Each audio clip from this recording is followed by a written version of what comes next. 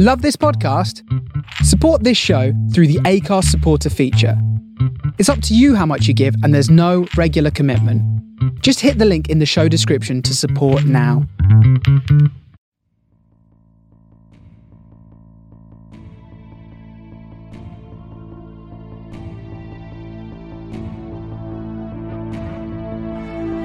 You're listening to SFP Now.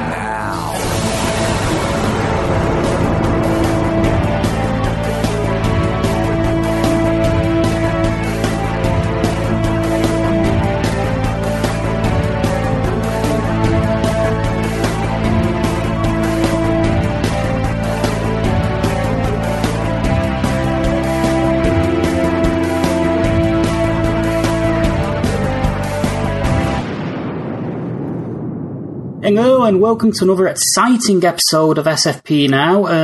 We're kind of dropping the TV segment for a little while, at least until the TV shows that we discuss come back on the air. And this week we have another episode of Beyond Impossible with Julian Chambliss. So I'm going to hand over to Julian, who will do all the introductions. Thank you, Ian. This is indeed Julian Chambliss with Beyond Impossible, of course, a podcast segment where we talk to creators of color about their creativity and some of the issues that sort of drive their experiences. I'm here today with Ganzir. Am I pronouncing that right? That is correct, Ganzir. Yeah. Ganzir, who is an artist that has a long repertoire, and we're going to get into that. But it's recently come out with a great comic called The Solar Grid. Thanks for coming on, Ganzir. Thanks for having me. It's great to talk to you. Yeah, I know that some of our listeners might know a little bit about you, but your background is Ganzir's not your real name, and your name's your name, so I'm gonna be like stick with that, like it's your real name. But you're originally Egyptian and did a lot during the revolution in terms of sort of like protest art, political art. And right. So my first question for you kind of is sort of tied into that. And you've done a little writing about the role of the artist in society. And so I guess one of my first questions for you is, who are your influences in terms of artists? And how has those figures helped you develop your own sense of like artistic mission or artistic agency? Well, I mean, my very early influences have definitely been comic books. Just growing up as a kid, reading lots of comics. A lot of mainly, especially like when I was much younger, like American superhero comics. And then it wasn't until later, I guess more like high school and college years when I started to discover more like European graphic novels and then get into like other art forms, graphic design, industrial design, architecture, and just a whole bunch of different types of art, typography, also traditional fine art, all that other stuff. I never really felt like I had like a set core of 1, 2, 3, 4 artists who influenced me necessarily. Mm-hmm.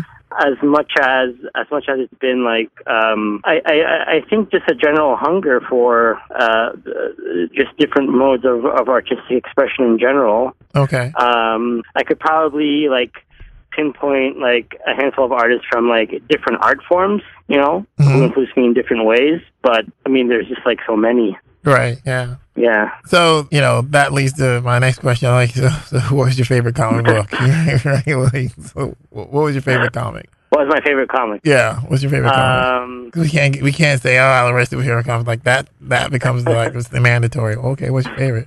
DC or Marvel? Come on. It's time to fess up. which is better, DC or Marvel?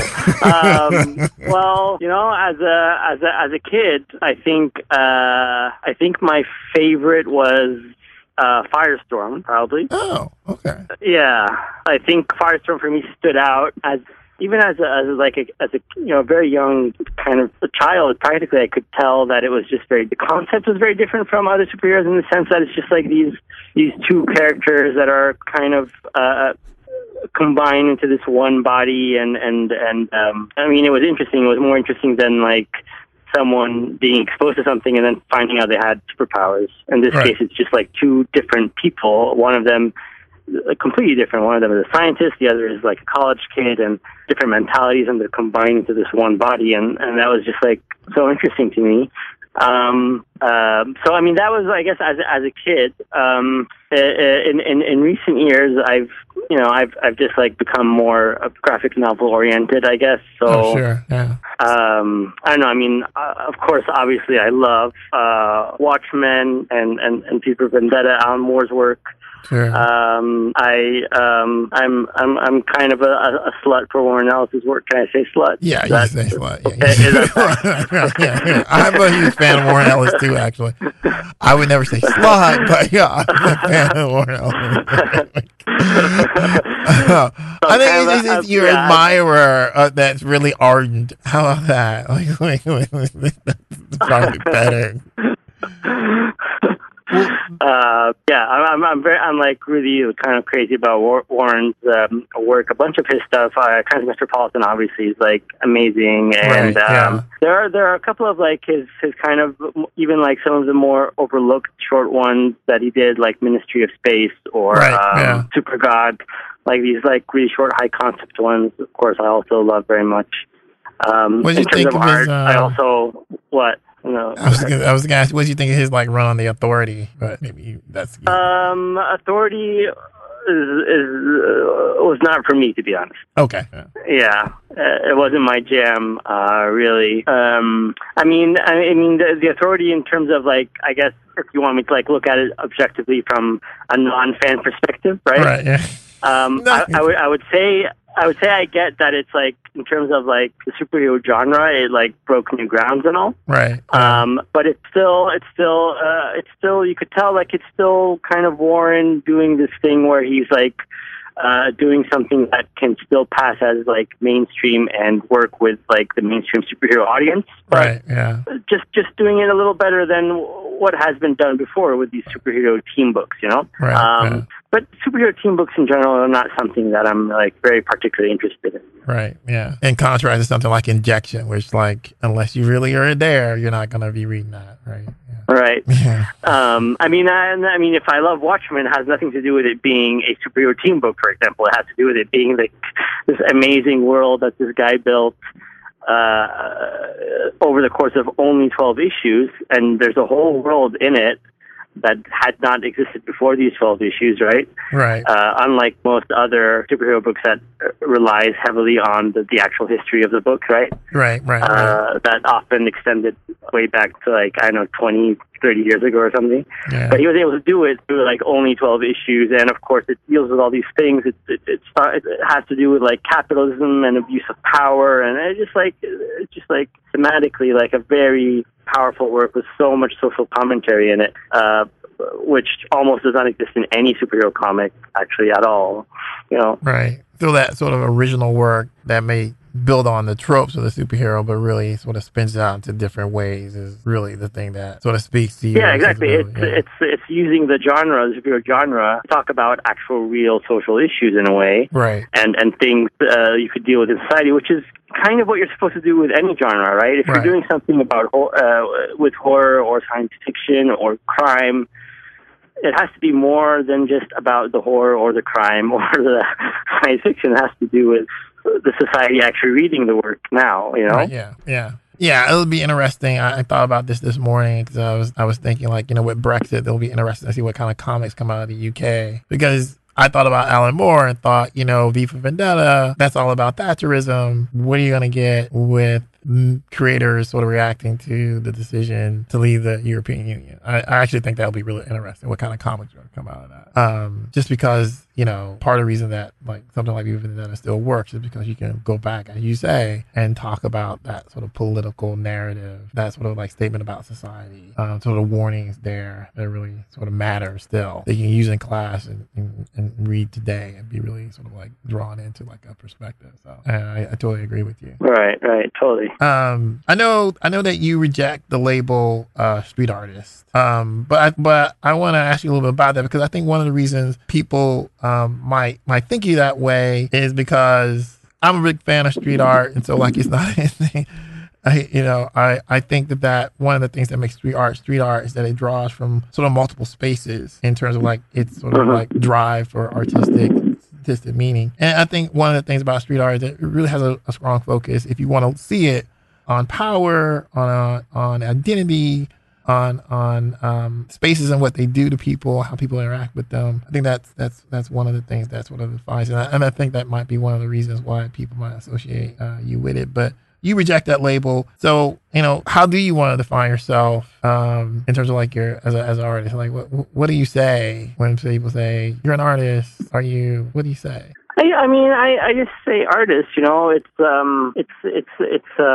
I don't think it's a dilemma that is entirely unique to me. But I think I recall. Neil Gaiman in an interview, he was talking once about how I think when American Gods did well, right? He was his agent told him something about a publisher that had this really great deal for him, wanted to do like some kind of exclusive deal where he would be able to write books like American Gods, many books like American Gods. And I guess he felt like, well, he didn't want to because he just wrote a book that was American Gods, and he wanted to write, I think he did like Coraline or something. And then in a way, like this idea of like, well, he's, for him, just being an author, and that's it. You don't have to be like, I'm a fantasy author or I'm a science fiction author or whatever. You're just an author. Right. And for me, I guess in terms of as an artist, I think it also, I feel the same way where it's just, I'm an artist and I'm not necessarily, I'm an artist. I have different interests and different moods. I'm a human being. I'm a person, and I feel different things at different times, and sometimes I want to do different things. And it's nothing against the label street artist. I mean, I have nothing against street artists at all. It's just that I feel like I'm not. I'm just like not one thing or the other. Really, I'm just. I like to like. In a childlike way, almost, I just like to mess around, as kids, we don't like, kids are fully expected to like one day play around with like building blocks, the other day play around with crayons, right? They're not expected to be like, okay, now you're just going to play basketball, right, or something. Yeah. It's like, no, you're exploring things and exploring yourself and expressing yourself in different ways. And I see no reason why, as adults, we can't continue to do that. Right. And sort of like looping back on, part of the reason that I think you're known is because you were sort of active during the revolution in Egypt, and like your art was sort of associated with like critiques of the state. And eventually you had to leave because you continued to speak truth to power, I think is a good way to describe it. But I think you also are remaining a sort of like artist that's true to that, even though now you're in the US. I think some of your art, if you look at it, you find it on the web, has real critiques of the US, right? Like there's real critiques of power there. Sure. Yeah. How do you balance that nexus around being a working artist, creating work that matters and commerce, right? What are some of your, it's a challenge. It definitely is a challenge because I think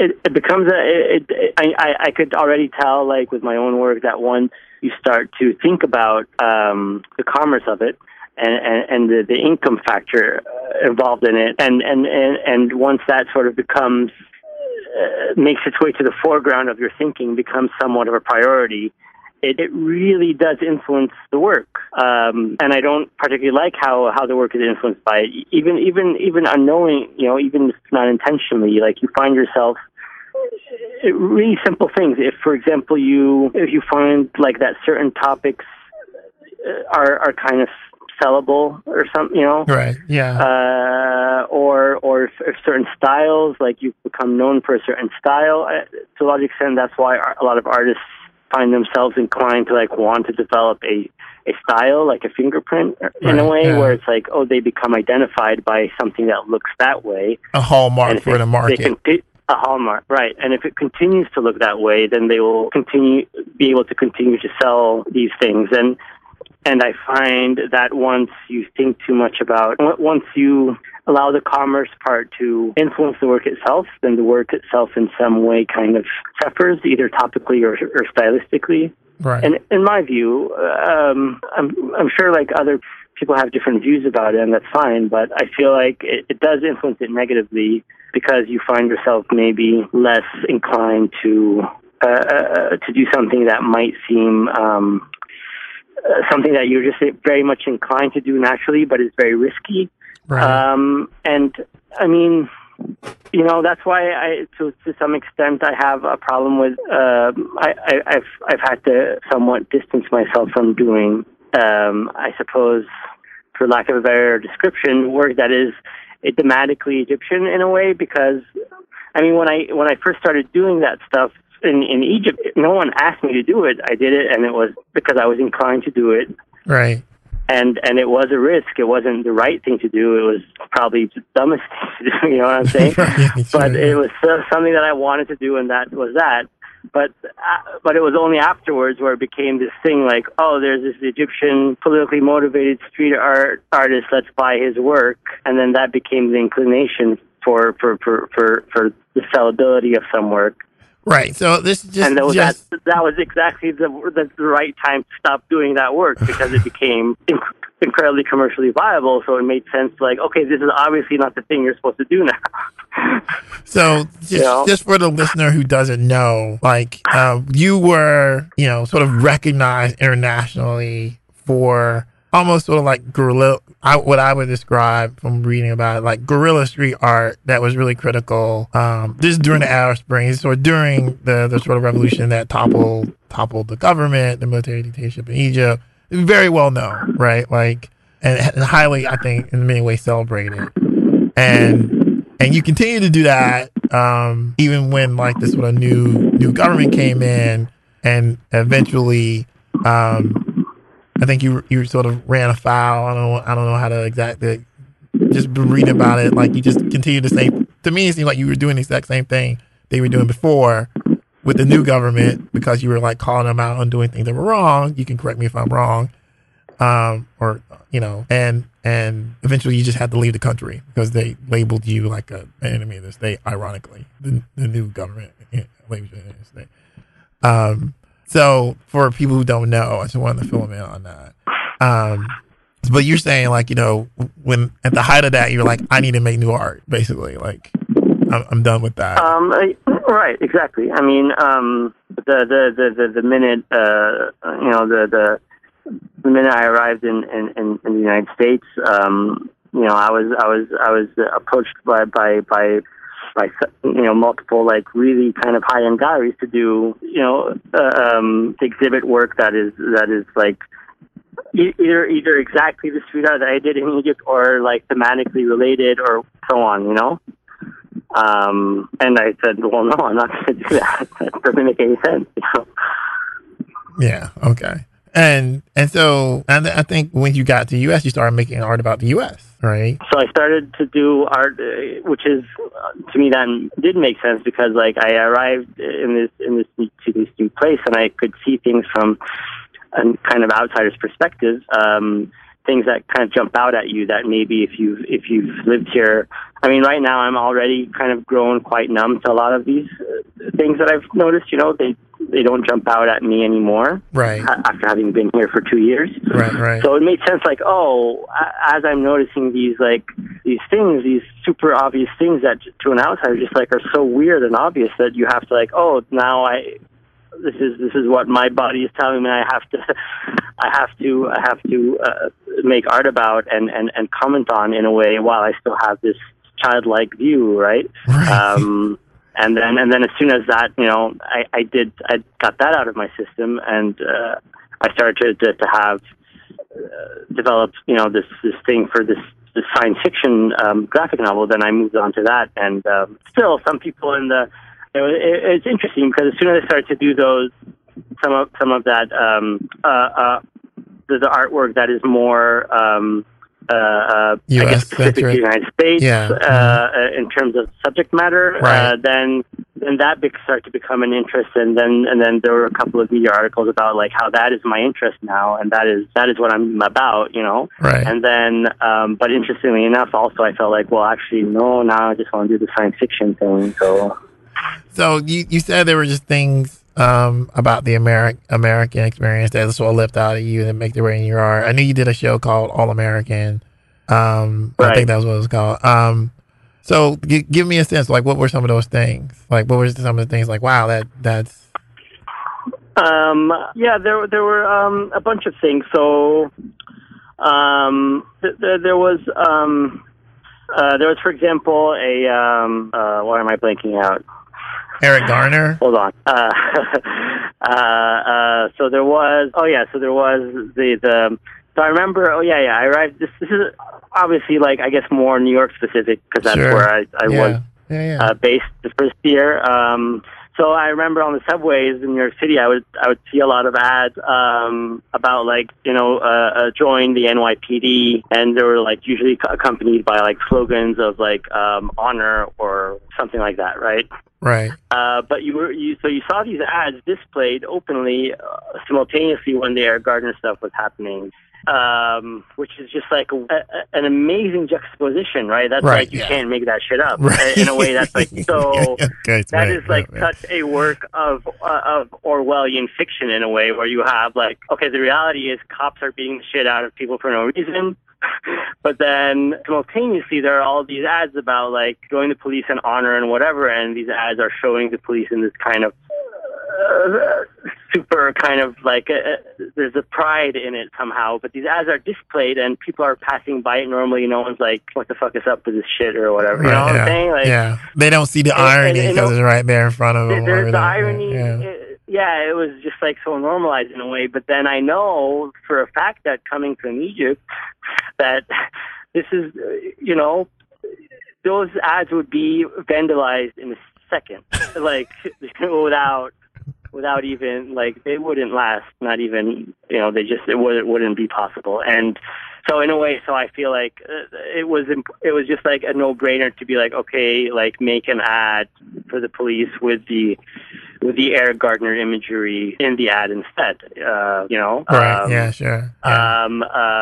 Other things, for example, were like, on the subway, when you're on the subway, there are these like loudspeaker announcements that backpacks and large containers are subject to random search by the police, which is also very incredibly, Orwellian, right? Part of our security state in the post 9/11 world. It is that is a kind of very obvious mark and symptom of an authoritarian state. I mean, there's no other way to say it. That's how it is. If you could be walking down the street and you're not a suspect for anything, you're just like a dude, an old person, a homeless, whatever. You're just someone walking, but you still, security forces are still allowed to search you randomly. Right. They don't have to have a reason at all. For that to be okay is weird. You know what I'm saying? Right. Yeah. Especially weird for you coming from a place where you just fought against that, right? Or just fought against. I mean, yeah, and we failed, sure, but I mean that was the impetus for people to revolt actually against the state. Is that the abuse of police power and things like that. But ironic. But the thing is about in Egypt is like before the revolt, it's not like Egyptians thought they lived in a first world democracy, right? Yeah. The irony of the American situation is like you have those things, these very authoritarian symptoms, right? Right. Combined with a widespread belief of living in a democracy that is upheld by democratic and constitutional principles. Right? Yeah, right. Yeah. You think you live in democracy, but you don't. Yeah. Right. So that kind of that juxtaposition, that contrast is in my mind the perfect grounds for amazing art. In my mind. No. Yeah. Right.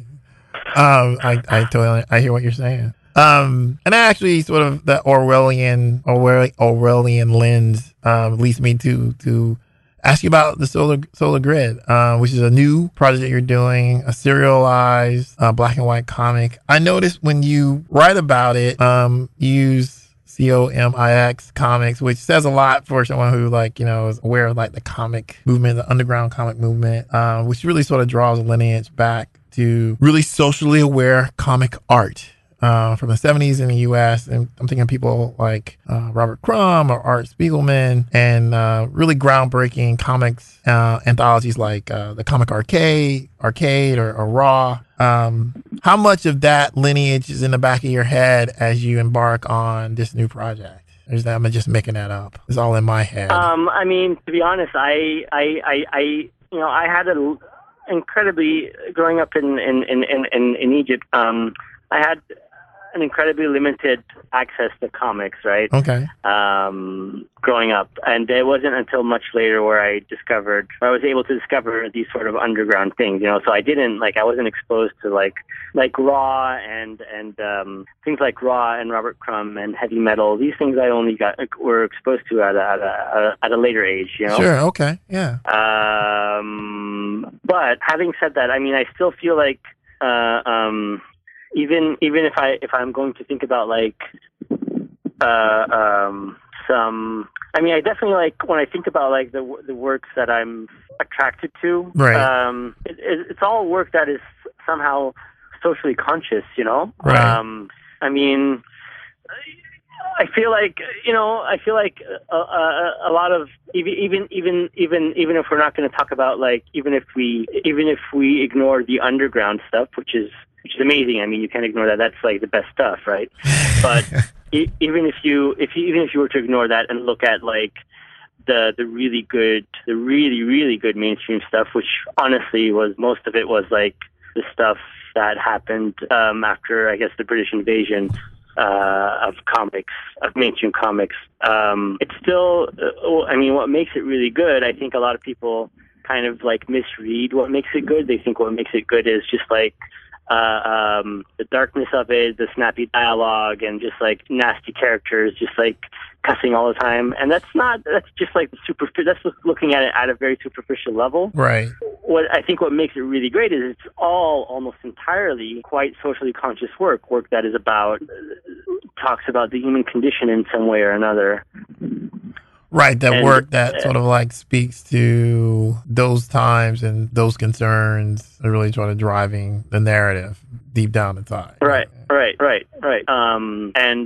So what's an example of that for you? Yeah, I mean, I don't know. Even if you take something as simple as Watchmen, and a lot of times you see like when it's talked about.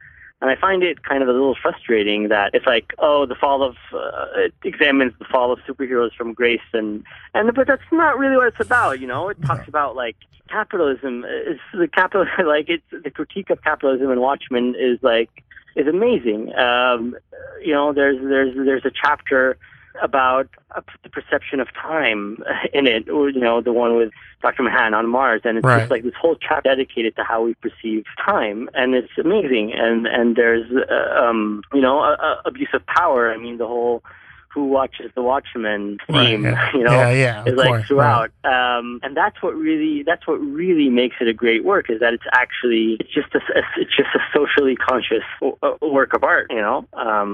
And you know, that's missing in mainstream comics today. That's, you know, there's nothing that's socially conscious about most of the comics being put out today, unfortunately. So I still go back to older work. I go back to like, you know, if I go back to like older heavy metal stuff from the 70s or you know. So do you not read some of the stuff from like Image? Does none of that grab your eye in terms of like, I'm thinking of something like, you know, Bitch Planet or The Fade Out? I haven't actually looked at Bitch Planet yet, but I hear great things about it. Yeah, I think you really like it actually. Yeah. Yeah, so I'm looking forward to checking it out. Yeah. You're probably busy. Well, I mean, I've just become like kind of corrupted by graphic novels, I guess now. So I just prefer. Oh, okay. Getting like a whole chunk of story in book format in a way. Right. And I guess it's just like something I've gotten used to. So I'll probably do that with Bitch Planet. You know. Right. Yeah. So to pick it up and trade. They're easier to like, you know, put on your bookshelf, yeah. and keep. And you know, I have a few old comics that are are probably not kept the way you're supposed to keep them in order to like stay in good condition or whatever. So, you know. I hear you. Yeah, I totally understand that. Yeah. Well, let's talk specifically about like the story in Solar Grid. I mean, having read the first issue, there's so much going on there. Like, there's so much going on there. Wait till we read the second issue. That's gonna. I think I can say with some certainty it's dystopian. I'll say that. But you know. What would you say about the world of Solar Grid? Like for someone, you're like, okay, this is my primer for the Solar Grid. Here you go. It's this. Well, you know, it's after the flood. That might help. Let me start. It's after the flood. Right. So it's after the flood, and in a way, it does examine. I mean, the work is, and in some sense, it's quite simple. In another sense, it's very complicated. Yeah. In the simple sense, it does what it will. I think it'll be clear quite eventually that it really does just focus on these two unlikely characters, Meredith and Camille, are the two kids who go through the waste on Earth and try to find valuable items that they could sell. These valuable items are obviously like things from the past, things from like, you know, possibly before the flood, or, you know, just from the civilizations that happened before. So there is a kind of archaeological bend to it in that sense, like things, how even like our current situation, you know, there are certain things that we find value in certain old things that tell us something about the way the world was before. Right. So this is the case for these two kids. And you know, they're just rummaging through trash. So imagine like a huge landfill, and they're kind of like these like little scruffy homeless kids just going through waste and trying to find valuable things that they could sell in order to have enough money to trade for food to eat. Basically, that's their motive at the end of the day. So the most unlikely characters, you know, they are people of color. So you know, I guess you could say, you know, I kind of don't like the term minority, especially if you're talking on a global scale, because people of color are actually the majority. Yeah, So in that sense, I can't really say, oh, they're a minority. Actually, you know, we're talking in terms of. But I mean, there's a question here about economic and social power. Right. Yeah. So we could say that they are the unfortunate. Right. Well, the first chapter is the wretched of the earth, right? I mean, right. Yeah. So it basically follows these two, basically the most unlikely characters who would come across something that would change the face of the planet forever. And that's just like that's the core of the storyline. That's the main storyline that we're following. But over the course of as that happens, we're going back into the past to explore how the planet got to where it is, basically. Okay. So that's kind of the story in a nutshell, I guess. If you want like this really short summary, you know, the premise. Yeah, that's a good one. For people who might be thinking about, I one of the things when I first saw some of the images, it reminded me a little bit of Transmetropolitan. Like that was the one thing that came to my mind immediately, whether or not it was intended or not. Like, oh. So it's funny that you mentioned like you're a huge fan of Warren Ellis. I'm like, oh, okay, that makes perfect sense now. But there is that dude, like that kind of almost a direct reference to Spider Jerusalem. He appears like in a couple of pages, right? The journalist. Right. Yeah. What's his name? Buster Bethlehem, right? Yeah. So even like the name kind of has a Spider Jerusalem ring to it. Right. And I also thought, and again, correct me if I'm sort of like reading too much into it. It was this very sort of, it had a somewhat 70s feel. I also thought like Soylent Green or some of that sort of 70s dystopian science fiction kind of stuff, which I think is like a constant reference point for some people in modern sort of like creative circles. But is this the beginning of like a series of stories set in this world, or is this like a self-contained once this story is done, I want to move on to a new world, a new tale? Well, you know, I in a way, I do have enough story in me for for a prequel and possibly even a sequel. Okay. But I don't think I would want to indulge in that necessarily right away, or ever. Maybe, I don't know. I do know that like even within the story, right? There is within the story there are sort of short stories that will take place with like new characters in different moments in time. Okay. But the stories kind of almost revolve around objects, reoccurring objects, right? So I mean, example, we have a poster we see in chapter 1 that the kids find, right? Right. And they fight over. Yeah. And then we start to see like that kind of same poster reoccurring in the background in a couple of instances in chapter 2, but then in chapter 3 we actually sort of there will be a good part of the chapter that goes back in time, and actually we see the person who did actually make that poster and understand why they made that poster and so on. But then the story kind of ends there. We don't see that person ever again. But then when we jump back into the future again with the kids, then we understand maybe the significance of the poster more. Why because we visited the past. And so I do, so in a way, even like this current Solar Grid story line that I'm following does have like kind of these disconnected but mildly connected little mini stories in it. You know what I'm saying? Okay, yeah. In terms of plotting that out, I mean, is it like the whole thing plotted out, or are you still writing? In terms of what? Sorry. I mean, is the whole thing sort of like plotted out, like you have this tradition you're just drawing, or like are you sort of like drawing and plotting right now? Like, is it ongoing? Or? Well, it's kind of both actually. I found myself like really spending a lot of time like outlining the whole thing before like starting on it, and I outlined it. Maybe I did like 5-6 different drafts for the outline, and I noticed that actually from the first outline it changed kind of drastically by the fifth, and then I started on the thing on actually doing it. But as I'm doing it now, I find myself already still kind of altering the outline in my head, Okay. So in a way, the outline is there as a general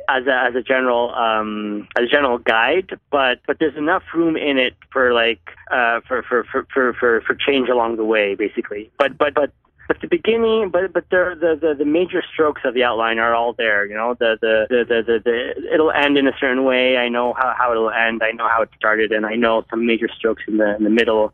But there's lots of details kind of in between that can be variable. Right. It's a black and white style, and I think people need to know that. Very evocative of sort of black and white revolution, an alternative comics in the early 80s. So it's very, very stylistically. What was your decision there? I mean, why did you decide to go with a black and white style with this story? Well, I just really love black and white comics. Okay. I find myself far more attracted to like picking up a black and white comic on recycled paper than I do like a glossy colored comic book. Okay. So there's that inclination. I just can't really look at. I find myself not very comfortable looking at a lot of the colored comics that are being produced now.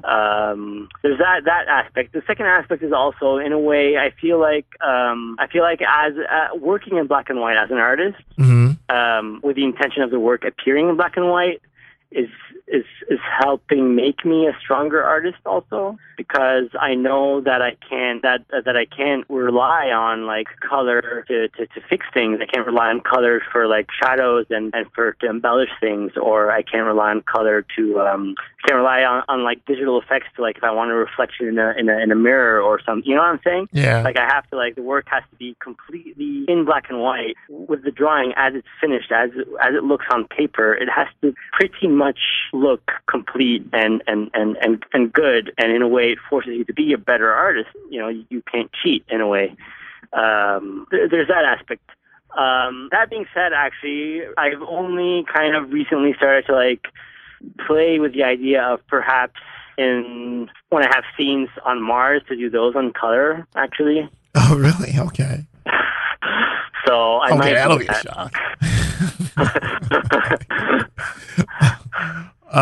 But another thing about the Solar Grid is it's sort of serial. It's a weekly. People are paying for the black and white PDF per issue. Is this a way for you to sort of strike this balance between commerce and art, like sort of creative endeavor and having to pay the bills, as it were, for lack of a better term? Yeah, well, it's not weekly; it's bi-monthly. Oh, okay. Yeah, you're right. So, sorry, I thought it was weekly. Yeah. So it's once every 2 months. The first issue, the first chapter was like, I don't know, 34 pages or something like that. And I think the second chapter is looking to like be around in the same range. Okay. So each chapter it's bi-monthly, but they're quite dense. And in a way, having a bi-monthly release schedule, I feel is good on several levels. On one hand, it's like, as opposed to like not releasing it and just like working on it as a graphic novel and then finally releasing it as a whole. You do need a little bit. It's good to have a little bit of a deadline as you're working on these things, so you don't just like sit on your ass for like a really long time and not produce the work. Right. Also, the digital releases, they, in a way, you want to like fund the process of creating the graphic novel, right? Right. One way to do that would be like to do like a Kickstarter, which I was thinking about for a while, and I even like had there was someone who works for Kickstarter who offered to like put it, if I did do a Kickstarter, to put it on the front page of Kickstarter and try and promote it to like help get it like funded, Right. Yeah. So I did tinker with that idea, but then I didn't. That would have been a way to do it, to get it funded. But then I didn't like the idea of. I feel like I would have ended up producing the book for the people who funded the campaign, and it would be like just mailed to them. And I probably wouldn't have enough books or money to distribute it in bookshops. Which I feel like that's how I like to buy books. I just walk into a bookshop randomly and like see if something speaks to me and pick it up, as opposed to only order off of like whatever. So I'd like to do that. And also, of course, I also want my work to be, I want my effort and my energy to be entirely put into the book and not rewards. In addition to the book, Yes, and many people talk about that, Yeah. So for me, it just made sense, why complicate things? Just like, let's do it straightforward, like, okay, here's the PDF. If you want to download it, this is how much it costs to download it, and that would hopefully like get enough downloads and to be able to fund, the rest of the chapters, the production, the drawing, the time it takes to write and draw them. So I mean that's kind of like how I went about it, and I went bi-monthly, not monthly, because monthly is just insane. Right. Yeah. So like the time schedule, right? I'm sorry. Yes, bi-monthly, not weekly. Yeah, weekly would have been like impossible. That's why I was curious. Like, have you already drawn all of this? Because I thought in my head, like, oh, he's releasing this weekly. So I was assuming that you already done the whole thing. You were just releasing it in a weekly manner. No, and I'm actually like, the first chapter, I finished it like a day before I released it, and I'm probably going to finish the second chapter a day before the release or the day of the release and just put it, it's like so. Oh my God. Very. Wow. So one bad day and you're on schedule. Right, basically. Like, no pressure. So, okay. So that takes away my next question. Like, are you doing anything else? Like, are you like working on things on the side while you're doing this? No, I'm not. Okay. Well, I mean, this is taking up the bulk of my time, but still, because the bi-monthly release schedule still enables me to like do a couple things on the side from time to time, which is good because I get a little stir crazy being stuck doing one thing for a long time. So I don't know. I mean, I did an 8-page story for this kind of indie black and white magazine called World War III Illustrated. Right, yeah. Which stars some of the characters from Solar Grid, right? Which features some of the characters from Solar Grid. So I mean, it was a nice way to do a different story, but still like be in the world of the Solar Grid and do that. Right. Yeah. And I'm selling some of my artwork basically through galleries and institutions and things. So that's also something on the side. And I'm writing on and off what will possibly be my future graphic novel after the Solar Grid. Okay, right. So you got a full plate. Yeah. It's good to keep busy. That's true. It's better to be doing something than not doing anything. Well, it's just been a great conversation, but I always like to keep them right around an hour or about 54 minutes. So I'm going to wrap this up.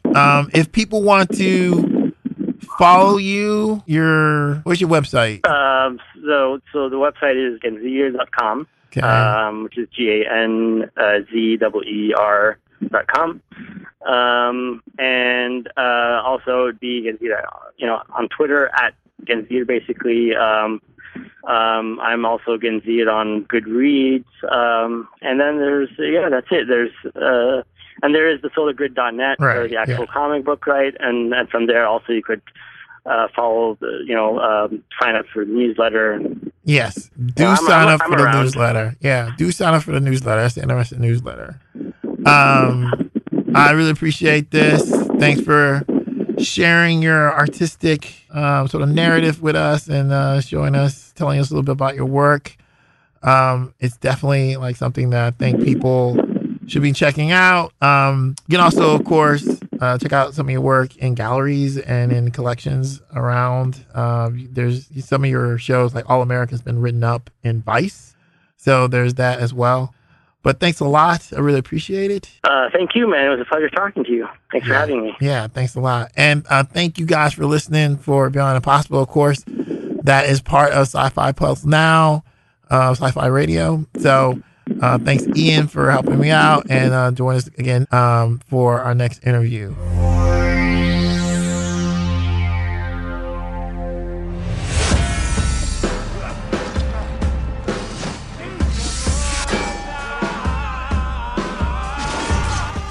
Hey everybody, this is Nick Tarabay, Asher and Spartacus, Gods of the Arena, Spartacus, Blood and Sand, and I'm here at SFP Now. Keep listening, and thank you so much.